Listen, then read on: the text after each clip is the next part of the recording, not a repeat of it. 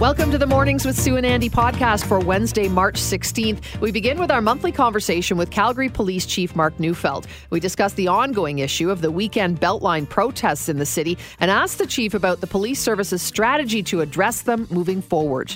Then we continue our conversation on the war in Ukraine.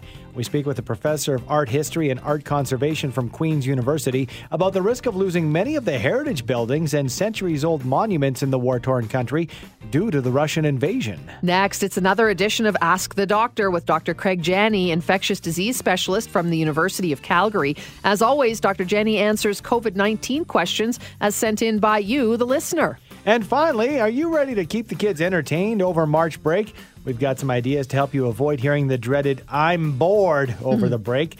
We get some suggestions from low-tech to high-tech toys and gadgets from Danny Boom, the head of live shopping from Showcase. Every month, we have the opportunity to chat with Calgary Police Chief Mark Neufeld and look at the issues facing our city. Chief Neufeld joins us now. Good morning, Chief. Thanks for being with us. Good morning, Sue. All right, you know what's coming. Let's talk about these weekly so-called freedom protests in the Beltline area. Now, okay, City Council has asked police to come up with a plan because the current enforcement, they say, is not working.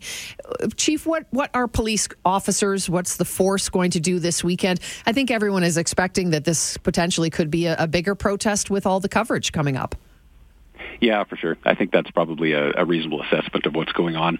Let me just back up a little bit, though, Sue, and say that, you know what, the service actually has been engaged, obviously, in managing these protests wherever they've been, and protests of all kinds here, you know, for a long time, even before the pandemic. But I think things have certainly changed during the pandemic. Obviously, when we talk about things not being effective, I think what everybody was really hoping was that, you know, once the restrictions were lifted and people could see that coming based on the case counts dropping, that the situation would change and that these protests would subside, and they didn't. And I think when that happened, I think that's really caused a boiling over of emotions. And sure. I think folks have really put up with a lot in communities like the Beltline, and we really get it. And so, you know, we saw a real difference last week. We saw a group of protesters who I think now are incoherent, and, you know, it's hard to understand what exactly they're doing out there. You know, and it seems like they want to continue to do what they want to do. And like I say, last weekend was the first time we've seen them actually disobey police officers on the ground. And so that's a marked escalation for me. And like I say, we recognize that, you know, we've been responsible for developing plans all the way along. And that's what we're doing again. And so that's what's in the works for the weekend. Chief, what do you say to, and we see this a lot on social media, everybody has an opinion and protests, and I think that we all agree that we have a right to protest in a democracy, in our city, in our country. But people coming out of the woodwork saying, well, you know, the police would respond differently if it was this type of a protest, or, you know, they were more harsh at this style of, or this, movement or whatever it might be, for example. What do you say to that? Is there a different approach taken depending on the protest and the meaning behind it? Well, we really try not to because, Andy, you make a good point. Protests are for a reason, right? And people are going out for a particular reason, and they're looking for just these types of things, and they always have. And so, and they should be. There shouldn't be a differential response. But I think what we're seeing is we're dealing with, as I've said before, many protests in the city, and in most cases, the groups are actually very cooperative. So the police are actually able to go out. They're able to facilitate people's Section 2 charter rights. It's peaceful, it's organized, and it's not meant to disrupt everybody. And I think the one thing that we've seen is that there's been a pushing of the limits of Section 2 charter rights during the pandemic, and that's how we got to see, you know, freedom protests. We got to see freedom convoys. We got to see freedom rodeos. We got to see all kinds of things under the guise of, well, these are my rights. Well, Section 1 balances that off to say that, you know, reasonable limits can be placed against those rights in a free and democratic society. That's where the tension is. When do you step in? When is it appropriate? And so I think that's been a bit of the challenge. But I think obviously, you know, we got a very good signal last weekend. And then even since then, some of the stuff I'm reading in the media about what the protesters are saying, and I'll just call them anti-democracy protesters now because I guess that's what it is. Agree. And so they're basically saying, you know, I'll paraphrase, they want to do whatever they want to do, and that's not on. Okay, so we know their intention is to disrupt. You talked about things escalating, disobeying police. You know, officers were seen last weekend using bicycles for crowd control. There's got to be better options moving forward, yes? Well, I certainly hope so. I have to say, though, that things could get worse before they get better because, the police may end up having to use force again.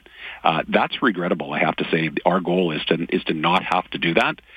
But at the end of the day, I think when you have, a group like the anti-democracy protesters saying we're doing whatever they want, when the police step in and say, no, that's not going to happen, I'm hopeful we get to a peaceful resolution. But you know what? That doesn't always happen. And so, I mean, these are some of the things we're considering as we tabletop and plan for the weekend, is that, there needs to be a different outcome that takes into consideration the level of disruption and the level of non-compliance that we're seeing, which is inconsistent with other protests that we deal with here in the city. Just a quick question here, furthering to the protests. I've seen a few things online of people saying, hey, we'd like to be sure that we're represented, whatever side you're on for these so-called freedom protests. Come on downtown this weekend. We'd like to get a couple hundred people. What do you say to groups hoping to rally more people for this weekend into the core? Well, you know what? I suspect that's happening on both sides, Andy, and it's a bit disappointing. I understand that people will do what they want to do, and I got to say, I understand certainly on the side of the residents. I understand why they would want to do that. I would urge again there just to let the police handle this. We'd love to be able to be dealing with one group and not volatility between two. But again, I obviously don't control what how people feel, and if they want to come out, they come out because they have a right as well. At the end of the day, though, it does complicate things for the police in terms of trying to manage this, and so I would just put that out there. With respect to the anti-democracy protesters, I would say if this is really about freedom, then maybe think about the freedom of the folks in the Beltline and give them that back, because freedom isn't just for people with the loudest horns; it's for everybody.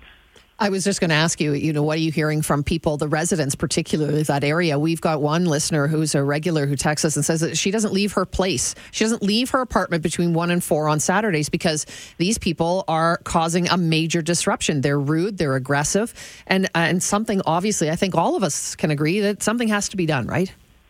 Yeah, I do agree, and that's actually sort of typical of what we are hearing, Sue. The stories from people are that they've been disrupted, the businesses have been disrupted, and so they appreciate the fact that people have a right to protest as well. But they've sort of grit their teeth for a long time here, and we're looking for like I say, for this to subside, and it hasn't. And nobody should have to continue to put up with this. And we can see protests. There's places that it would make sense to go if you're trying to protest restrictions put on by the city. You might be at the municipal building or the province at the McDougall Centre or whatever. But this just seems to be actually intentionally disruptive, and that seems to be working. Covered a lot about the Beltline. Obviously, that has been in the news and on the public's mind. But I'm wondering, it is Fraud Prevention Month. Just before we let you go, does the police service have a lot on the go for Fraud Prevention Month? Oh, always, Andy. So that's really important because, as we know, there's a lot of scams and that type of thing going on online and offline. And I think it's really important. This year's 18th annual national campaign. So we're partnering with local, provincial, and national partners in law enforcement, crime prevention, and businesses in the community just to fight against fraud. And really the goal is to educate citizens about the common types of scams that are going on now. And this is all about prevention. The idea is to make sure that folks have some education about what's out there so that they can recognize it ahead of time and prevent themselves from becoming victims. So each week of the month, there's a different theme. And this is obviously the third week, and so online scams are what's being profiled. So lots of information out there, whether it be through the library or our partners, lots of information that you can get about what the common sort of scams online are and how to prevent yourself from being victimized. Appreciate your time this morning, Chief. Thanks so much for joining us. Thanks, you guys. Have a wonderful day. You too. Mark Neufeld, Calgary Police Chief. Ukraine is home to unique architecture, including multiple UNESCO heritage monuments. As Russia moves in on Kiev and Lviv, these historical buildings are at risk. To explain why they need protection, we are joined by Govan Bailey, a professor in the Department of Art History and Art Conservation at Queen's University. Good morning to you, Professor Bailey. Good morning.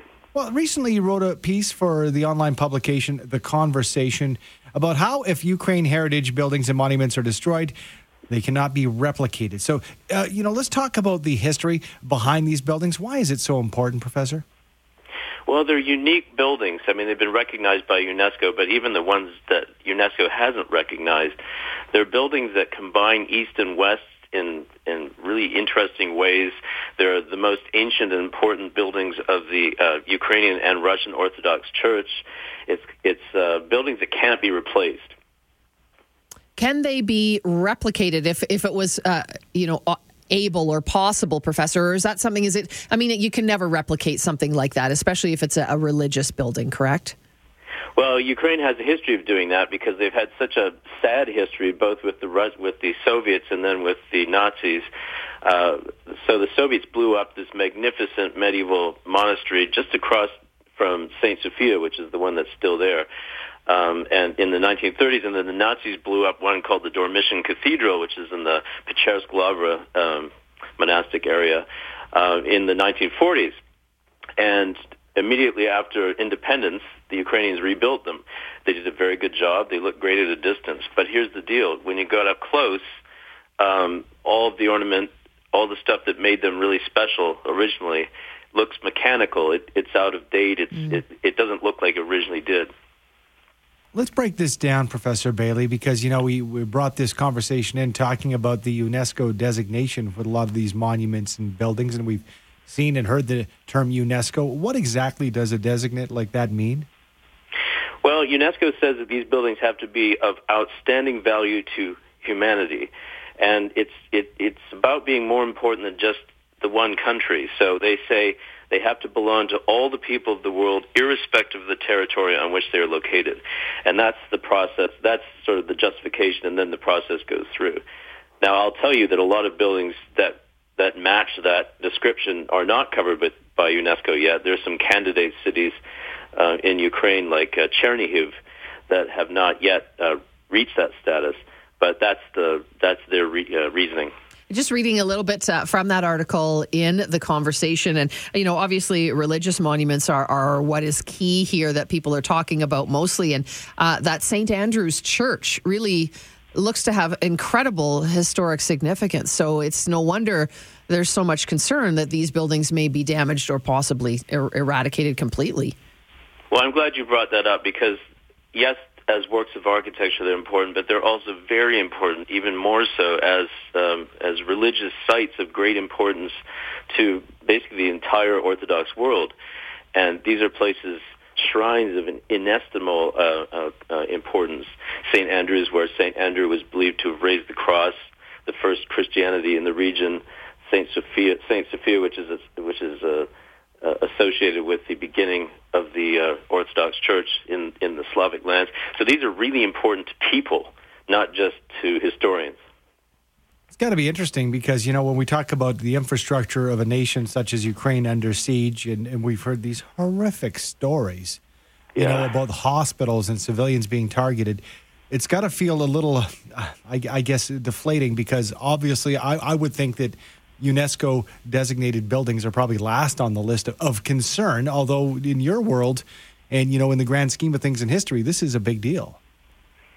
Well, yeah, I mean, it doesn't compare at all to bombing maternity hospitals and to the general horror that people are going through. But I think the fact these buildings are very, very important to Ukrainians and very important religiously and culturally. People are talking about Russia's intent to erase Ukrainian culture, and this is part of that, and it's very important to be aware of it. And not just, symbols of Christianity either. I mean, there's a very large Jewish community in Ukraine I wasn't aware of until this whole thing started. How big that population actually is in that country? That's a very important community, and the synagogues that I discussed in that article, there's only 2 that survive of about 40 before the Nazis came in. The Sori Gilad from 1925, the Yaakov Glanzer Shul from the 1840s. These are precious reminders of a patrimony, a Jewish patrimony. They used to be a third of the population of Lviv. Now it's much less. While we have you, Professor, and I know we're really focusing and lasered in on the conflict in the war in Ukraine, and again, their architecture, their buildings of historic, value. I'd like to switch focus just a bit because this is your profession and your passion. In Canada, do you think that we do enough, to protect our historic buildings and, structures, or is it something that we kind of, don't pay enough attention to?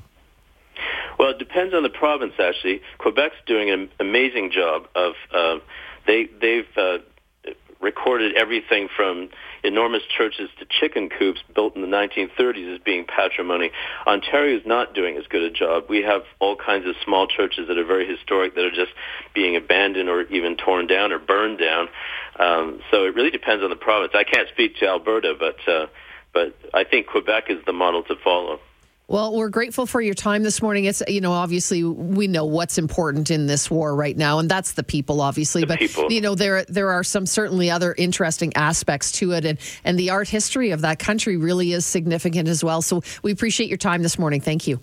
Thank you. Thanks so much. Govan Bailey is a professor of art history and art conservation at Queen's University. It's interesting because you can imagine, the same reason that we travel to these countries is being destroyed right now indiscriminately. I mean, you go there, you don't take pictures. Well, you might take pictures of some of the land, but let's be honest. I mean, it looks very similar. It's interesting. If you dropped in the middle of in nowhere or farmland, it could be Canada. It could be Saskatchewan for that matter. You know what I'm saying? But that's when you really see the history. And very significant that I think maybe we don't learn as much about that part of the world as we should. But, in this article in theconversation.com, Ukraine is home to hundreds of wooden churches that date back to the 16th century. They're really beautiful looking buildings and obviously have great cultural value and significance to the people. So UNESCO has stepped in, made these sites that are supposed to be protected. Putin doesn't care about that, nor about the people, obviously, most importantly. So, it's interesting. I think it just, to bring attention to exactly what's going on in that country, all aspects of it, I think is super important. And the perspective, you put it big time in perspective for me in Calgary. If you find a building or a structure that's 100 years old, it's ancient. Good luck. You're mentioning the 16th century there. Mm-hmm. Incredible difference. Yep.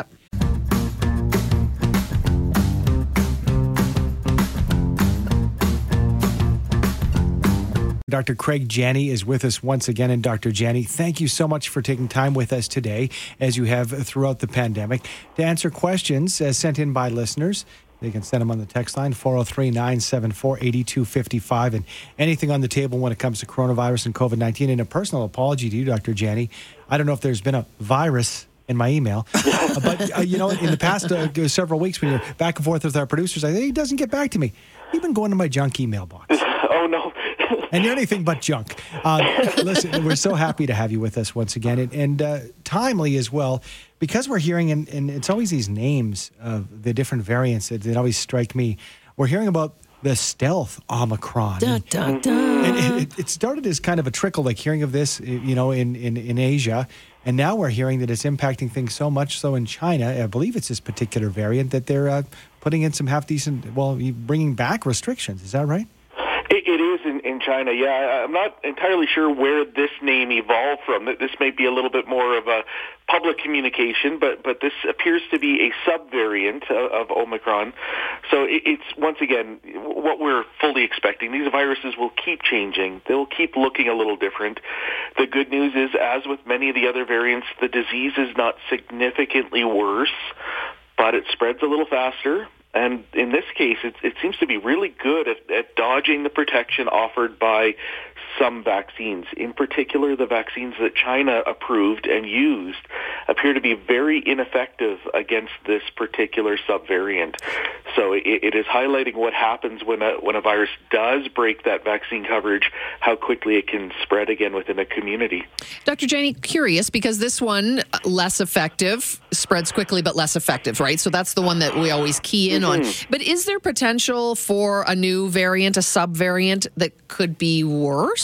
Yeah, absolutely. That's the problem. There's no real way of predicting whether it will get worse or get milder. There's a lot of social media out there that the virus will continue to evolve to become weaker or less severe. And, some of the variants will be. Others still have that potential to be worse.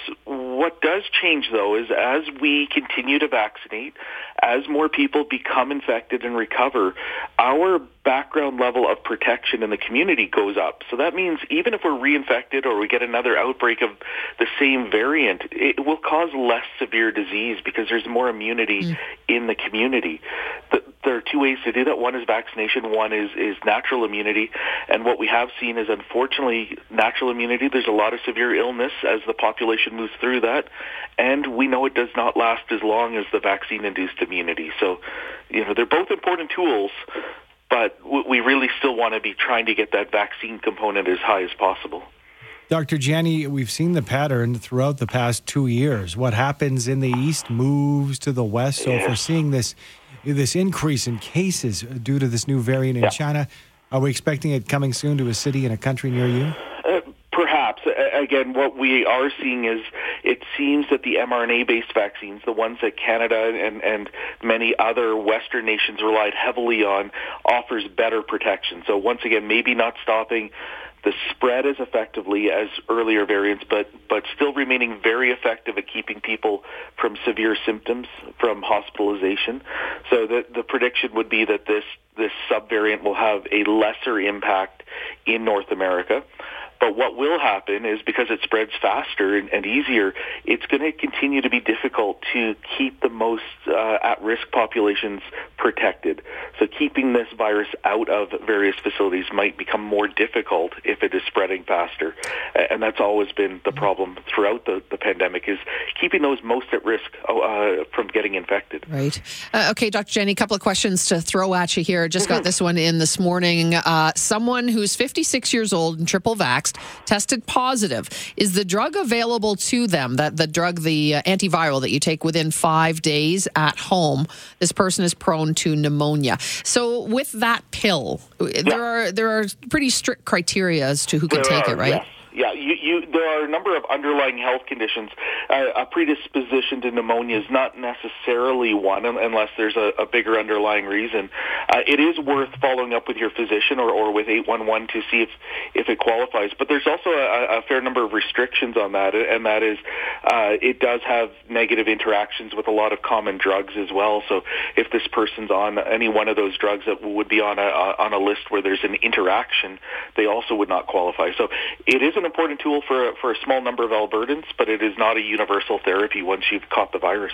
Dr. Jenne, we have to take a quick break for traffic. Can you hang on with us for 2 more minutes? Sure.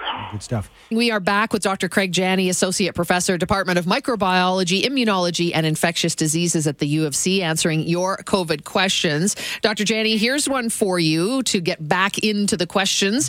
This person texting in to say, I got COVID. I'm not sure if it was today or yesterday, but it's appeared like a head cold. So do you take over-the-counter medications? Will that do anything for you? So many of the medications could relieve symptoms or the perception of symptoms, make you feel better, whether directly or placebo. But it's not going to shorten the duration of the illness, unfortunately. I mean, this is very much like we've experienced with many other viral infections, that there's very few treatments, especially over the counter, that actually help you clear it faster. Mm-hmm. So it's one of those ones that we might be able to make you feel better, but it's still going to ride out its course of infection. Just got to wait it out, right? Yeah. Darcy sends in this text, Dr. Jenne, should we get a vaccine every 6 months? My booster was 7 months ago. So we're still learning about this, and this is unfortunately, as been throughout the whole pandemic, the first time we've been doing this. So we know the vaccines are safe now. We've literally administered billions of doses, and people have had them now for over a year and a half for many people. So we know that they're safe, but we're still answering those questions about how long do they last, and that's directly influenced by a couple things. One is, does the virus keep changing? How high does our immunity have to be to stop the next variant? But also in Canada, we used a different vaccine strategy. We had a longer gap between the first and second shot. And as it turns out, that gave us better protection than many of the other countries. So one reason why we were able to delay boosters later than, for example, the UK or other places in Europe was that we ended up with phenomenal protection from those first 2 shots in Canada. So we're still learning, and we're seeing advice from NACI based on Canadian data, based on what we know Canadians need, and we'll continue to update that based on NACI's recommendations. Okay, speaking of the variant, variant, Dr. Janney, this person is saying, does the new variant, do we know yet even, show up on tests? So people who've been sick but show a negative test, is it possible they've got this new variant? So it is still showing up on the standard test. What it is not showing up on is it's a little harder to pick up on than for example, Omicron was. So we have to fully sequence them to know which variant you're getting. But you will still test positive on standard tests, even with the new variant. Dr. Janney, as of this week, eligibility opening up for boosters for those kids ages 12 to 17 years old. If you can talk about the importance of that age group getting a booster, because it seems to me that was an age group that wasn't as impacted as us adults. Yeah, no, it's a great point. So they are less impacted, absolutely, but they are still impacted, and we've seen several dozen cases at the Alberta Children's Hospital of people under 18. The much smaller number than adults, but not zero risk. We also know that these are individuals who will pass the virus on to others, and some of our largest spreads of virus in the fall were schools, and those are the people that can unfortunately bring virus home to at-risk grandparents and others. So what we have seen in adult populations is that booster shot, that third dose, actually restores vaccine protection from infection. So we've talked a lot about it. It continues to protect you from hospitalization, but protection from infection drops. That third dose gets it back up to nearly 80% protected from being infected. So again, a very powerful tool that will help limit viral spread and keep it away from the at-risk populations. Dr. Janney, we got some late questions in, so obviously we're going to have you back again. Thank you so much for joining us. You're welcome, guys. Appreciate it. As always, Dr. Craig Janney, Associate Professor, Department of Microbiology, Immunology, and Infectious Diseases at the U of C. March break is upon us. Are you ready to keep your kids busy and engaged? The trend spotters at Showcase have been on the hunt for months, uncovering the latest and greatest items to keep your kids active, amused, and engaged. Joining us with what you need, whether traveling or staying at home for the week, is Danny Boom, head of live shopping at Showcase. Good morning to you, Danny. Hi, Andy. How are you doing today? Good. You got your work cut out for us, parents out there who want to keep the kids busy. March break coming up fast. My kids have the attention span of a flea. So, I think even adults have the attention span of a flea. That could be it. So, yeah, we're all in it. And we want to make sure that everybody gets along during spring break. We want to keep people busy. So what do you have for the kids and the teens? Okay, we've actually picked out 5 of the best on the trend tracker right now, because obviously it's about keeping hands busy, minds active. So we started off with what's trending right now in social media. TikTok is the place for Showcase, really, at the end of the day. If you've seen it on TikTok, it's going to be in one of the 6 stores in the Calgary area for sure. And the big thing right now is calming fidget strips. It's an adhesive strip that basically can stick to anything. So it's kind of like a Velcro, but for any surface. And all you do is you lay it on and you rip it off. You lay it on and you rip it off. It's nothing more of like the fidgety than that. And fidget toys just keep entering the trend tracker space every time. It never stops. And it's all about, I think we've got into a habit where if it wasn't, we weren't popping it or we weren't twisting it or spinning it. It was that now we're ripping it. And so these calming fidget strips are definitely on the top 5 list right now. The other thing is that's really emerging again and again and again is mini brands fashion, or mini fashion brands as it's called. So you might have seen these are little balls that have around 5 surprises in them. And they open up like an orange. And then inside, they have lots of different collectibles. So there's mini brands, as in mini brands, and then there's mini toys. And they are actually literally mini versions of everything you're going to see in the supermarket, everything you'd see in your toy store, everything that you would see in your high street fashion. And this is the beautiful thing about mini brand fashion. I was doing this with my daughter the other day, and my wife went, "Ooh." And I said, "What's that?" And she goes, "Well, look, it looks like it's Louis Vuitton." And they'd even made a mini Louis Vuitton purse. That's cool. Look esque. And then with these little perfumes, lipsticks, and everything else to go with it. So there's lots of different accessories, lots of rares also to collect. They have, in each of the mini brands, they have a rare, so you can trade. But then the big thing is you want to collect the rares. So the rares are either a rose gold, or they're gold, or they're even a rarer find. So like they'll have 10 things to find. So this is a great activity. Now, the other thing is, when we're talking about all the things that are showcased right now, we have a real big deal going on as well. It's buy 3, get 1 free on toys like mini brands, on trading cards like Pokemon, I'm going to talk to you about next, and then candy.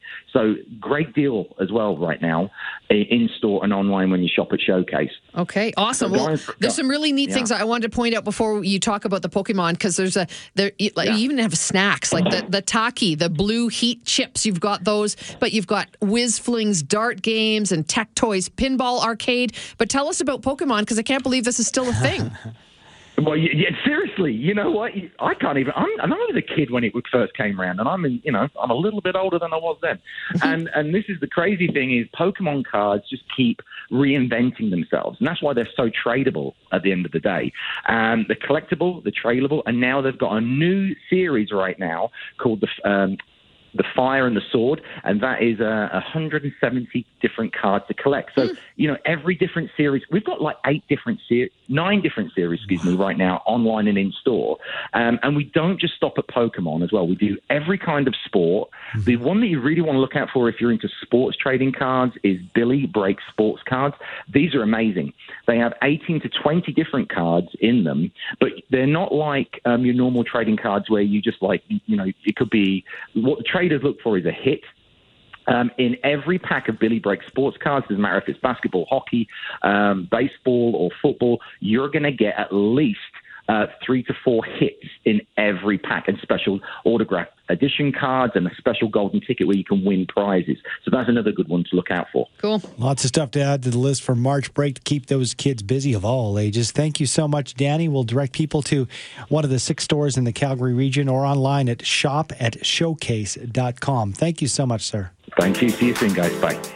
Thanks for downloading and listening to the podcast. Don't forget to subscribe, rate, and review for free at Apple Podcast, Google Play, or wherever you find your podcasts. And tune in to Mornings with Sue and Andy from 5:30 to 9 every weekday morning on 770 CHQR.